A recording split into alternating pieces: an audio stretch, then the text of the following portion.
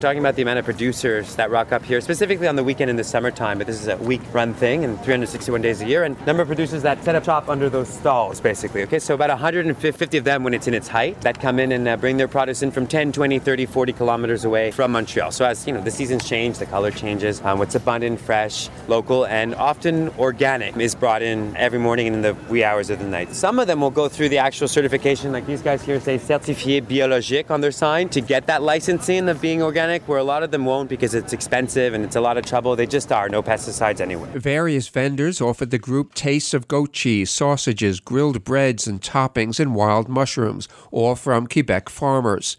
Not far from Jean Talon, in a former industrial area, is Brasserie Hadakana, a new craft bar and restaurant in the trendy Mile X neighborhood. Chef Tremblay describes some of his new beer flavors. So my name is Mathieu Garceau-Tremblay. So I'm a chef brewer here at Brasserie Hadakana.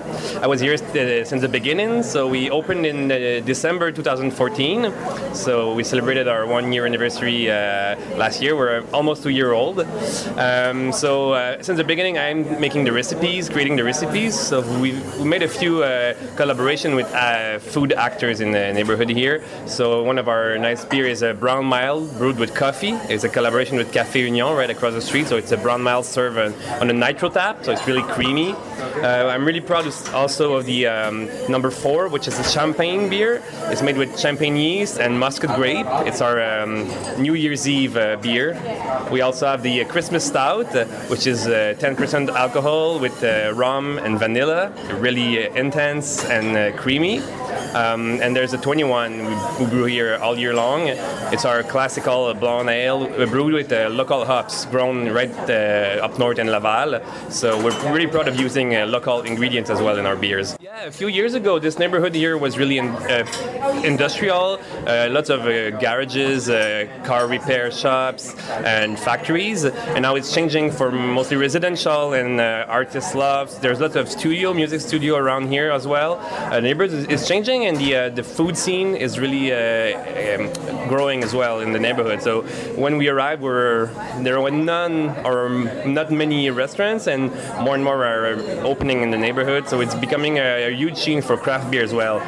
A lunch stop was made at Los Planes, a Salvadoran restaurant where we had delicious pupusas, the specialty of the house. We wanted to show you, so this awning here, all of this awning basically is that Latino supermarket that Gladys worked at when she first immigrated to Montreal. They sort of like paved the road for this to become the Latino neighborhood. Okay, so you got barber shops and restaurants and other supermarkets in the area that start to grow.